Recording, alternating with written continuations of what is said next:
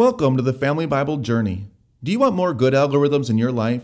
Did you know that when you subscribe to the podcast, when you follow us on Facebook and Instagram, when you like and love our posts and pages, the internet machine will find new ways to send good, encouraging content into your life?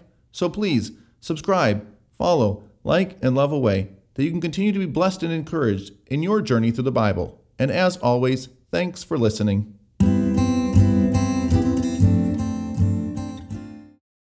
This is episode 5, season 1 of the Family Bible Journey Old Testament podcast. Today we're looking at Genesis chapter 5. The title of today's podcast is Adam's Descendants. Our key verses for today are Genesis chapter 5, verses 1 to 3. This is the book of the generations of Adam. When God created man, he made him in the likeness of God. Male and female he created them, and he blessed them and named them man when they were created. When Adam had lived 130 years, he fathered a son in his own likeness, after his own image, and named him Seth. This is the word of the Lord. Here at the beginning of chapter 5, we see that there is a description of the state of man after the fall into sin. And it's really important. I've got this first 3 verses of Genesis chapter 5 highlighted in green because it's important for us to understand the state of humanity after the fall. The ESV reads as this: This is the book of the generations of Adam. When God created man, he made him in the likeness of God. Male and female he created them, and he blessed them and named them man when they were created. When Adam had lived 130 years, he fathered a son in his own likeness after his image and named him Seth. It is very important for us to notice that Adam and Eve were created in the image and likeness of God. But when it comes to their natural born descendants, we are told that they are in the image and in the likeness of Adam. Adam, at this point in time, as a fallen creature, in other words, that image of God and the likeness of God had been lost in the fall. It was completely lost. There may be remnants of it. There may be elements of it. There is a part of human beings that wants to do good, even though we are wired for evil. There is an aspect of us that recognizes the value of things like beauty and truth and righteousness and integrity. But according to our nature, we are not those things anymore because the goodness, the perfection, the life, the love, everything that defines God that had been given to Adam and Eve was completely corrupted in the fall. And corrupted so deeply that we're never going to fully appreciate the depth of that corruption. I love how Martin Luther describes in his Genesis commentary the state of humanity before and then after the fall. Luther, for his part, believed that before the fall into sin, that the eyesight of human beings was better than an eagle's. He said that their strength was greater than the bear's, that humanity was the apex creation in every possible way. And we cannot imagine how wonderful life would have been in that state. We celebrate things like youth and vigor and strength. Think about the Olympics. Think about how much time and energy and money and how many millions and billions of lifetimes of human beings have been spent just in the pursuit of athletic excellence. How different and how wonderful our lives would be if we all existed in that perfect athletic shape without all that work and effort and energy. That is just in one way that human beings would have been different before the fall. And as we look at the generations now of Adam, what we're going to learn is that God is faithful even though his people are not. That's one of those words of wisdom sections for those of you who are journaling with us through the Bible. God is faithful even when his people are not. And for me, that is the theme of Genesis. It is the theme of the entire Bible. Usually in my journal Bibles, as I'm writing down notes at the opening pages of each book, I'll write a summary of the book, and that's the summary for Genesis. God is faithful even when his people are not. And in this genealogy, we see that the people back then lived a lot longer than they do right now. And this is something that skeptics love to poke fun at in the Bible. There's no way they would suggest that human beings could have lived the length of life that is described in the Bible. You know, nowadays we're lucky to live 70, 80, 90, or maybe even 100 years old. Back then we are told it was hundreds of years old. But let's just take a moment and step away from the world as we know it today, which is in a much fallen and much corrupted state, and go back to the time of Adam and Eve, the time before the flood. There would not have been near as many genetic issues or errors in the human genome as there is now. There would be less cancer. There would be less heart disease. There would be a lot less of a lot of things that take away our joy. There would be a lot less diabetes. You know, these things that are just part and parcel of being a human being now, many of them did not even exist back then. And so I would say that the quality of the genetic material in human beings was much better back then because it hadn't been corrupted by generation after generation and generation of degradation and sin. Something that I've had to struggle with throughout my life is allergies and asthma. You can probably hear it on some of my podcasts sometimes. I try to record these things and it just feels like I got a cement mixer truck right in the middle of my sinuses. And that is just something that is a fact of life that I have to live with. I can remember as a kid, especially in middle school, being awake for hours because I just couldn't breathe. And it seemed like there was nothing I could do. And it wasn't until, I had inhalers and other help that I was able to breathe and rest easy. But I know what it feels like to be a fish out of water because I have had hours of my life where I just couldn't breathe. And it is absolutely miserable. You cannot relax.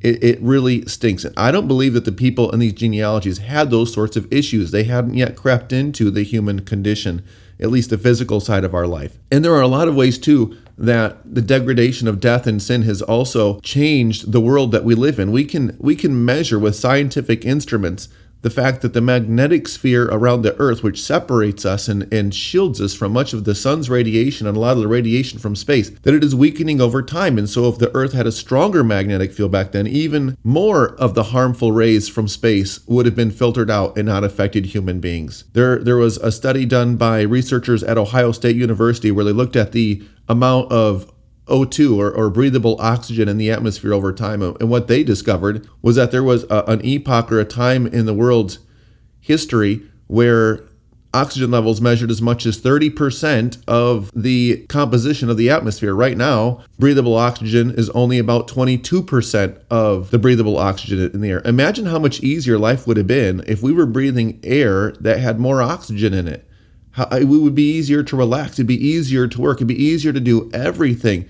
Our bodies wouldn't be struggling as much. They wouldn't be working as hard. And that would have led to a higher quality of life. And we can't even imagine how different life was back then. So for us to take the limitations and the disabilities and the degradation that we see today and try to apply it on people back then, I would say that is foolishness and it is nonsense. And it gives us as Christians good reason to believe that these people actually lived a lot longer lives than what we do now, especially when it comes to the time before the flood. And this genealogy of Adam, as it traces itself all the way to the time of Noah, what it shows is that the line of faith, the family of God, continued and endured, even though the descendants of Cain were raising all sorts of hell all over earth, and they were a danger to themselves and society. That God's people are continuing to endure by faith, and that this promise of salvation, this promise of life, this promise of love is being handed down generation to generation faithfully, even as the world is getting so bad and humanity's descent into immorality is getting so bad that God is going to have to clean the slate, and he's going to have to wipe the slate clean here in the coming chapters. And when we in our podcast are looking at the genealogies, that's one of the things that really intimidates people about reading through the Bible. We read all these names that we can't even pronounce, that don't mean a thing to us. We're going to use those opportunities during the podcast to talk about what it means to be a part of the family of God.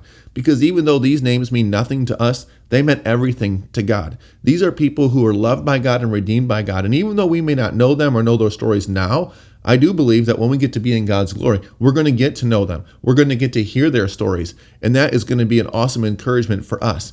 And so if that's something that has kept you from reading the Bible, those genealogies, I want to encourage you that we're going to go through it. And as we do, we're going to find God's love for us as his people in those genealogies, because God uses these people, most of whose names have been lost to history and are not recorded for us in the pages of Holy Scriptures. He has used these people to accomplish his purposes because he is faithful even when we are not. And one of the names, before we conclude this podcast, I want to point out to you is this man named Enoch, who lived a perfect life, 365 years. That's 1 year of life for every day in the year. And we are told that he was not because God took him. Now, we don't know what that means, other than it means that he did not die a natural death. And we're going to revisit this in much later in our podcast, because there's going to be one other human being who is not going to die a natural death. And I believe that these two human beings are going to play an important part in God's plan when it comes to revealing the end of time and the end of ages at the very end of the Bible. And so Enoch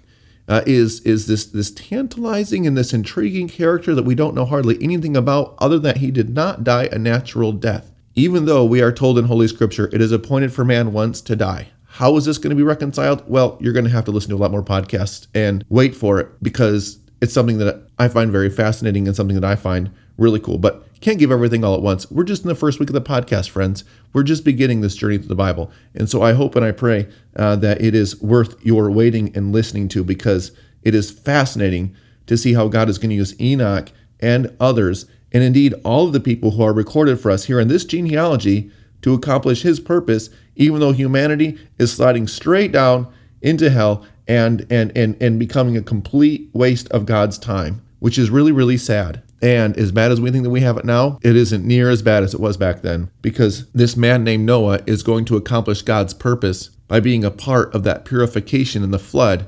That is going to be one of the dominant metaphors that we are going to see playing itself out through the Holy Scriptures. For all of you paper people listening, and I expect there are a few of you out there, especially since we are journaling our way through the Bible, if you would like to snail mail a letter or send a contribution, you can find our contact info, including our mailing address, at familybiblejourney.com. So we conclude our podcast looking forward to the story of Noah and the flood with our blessing. May you find your place among God's chosen saints, knowing that God is faithful even when we are not. Amen.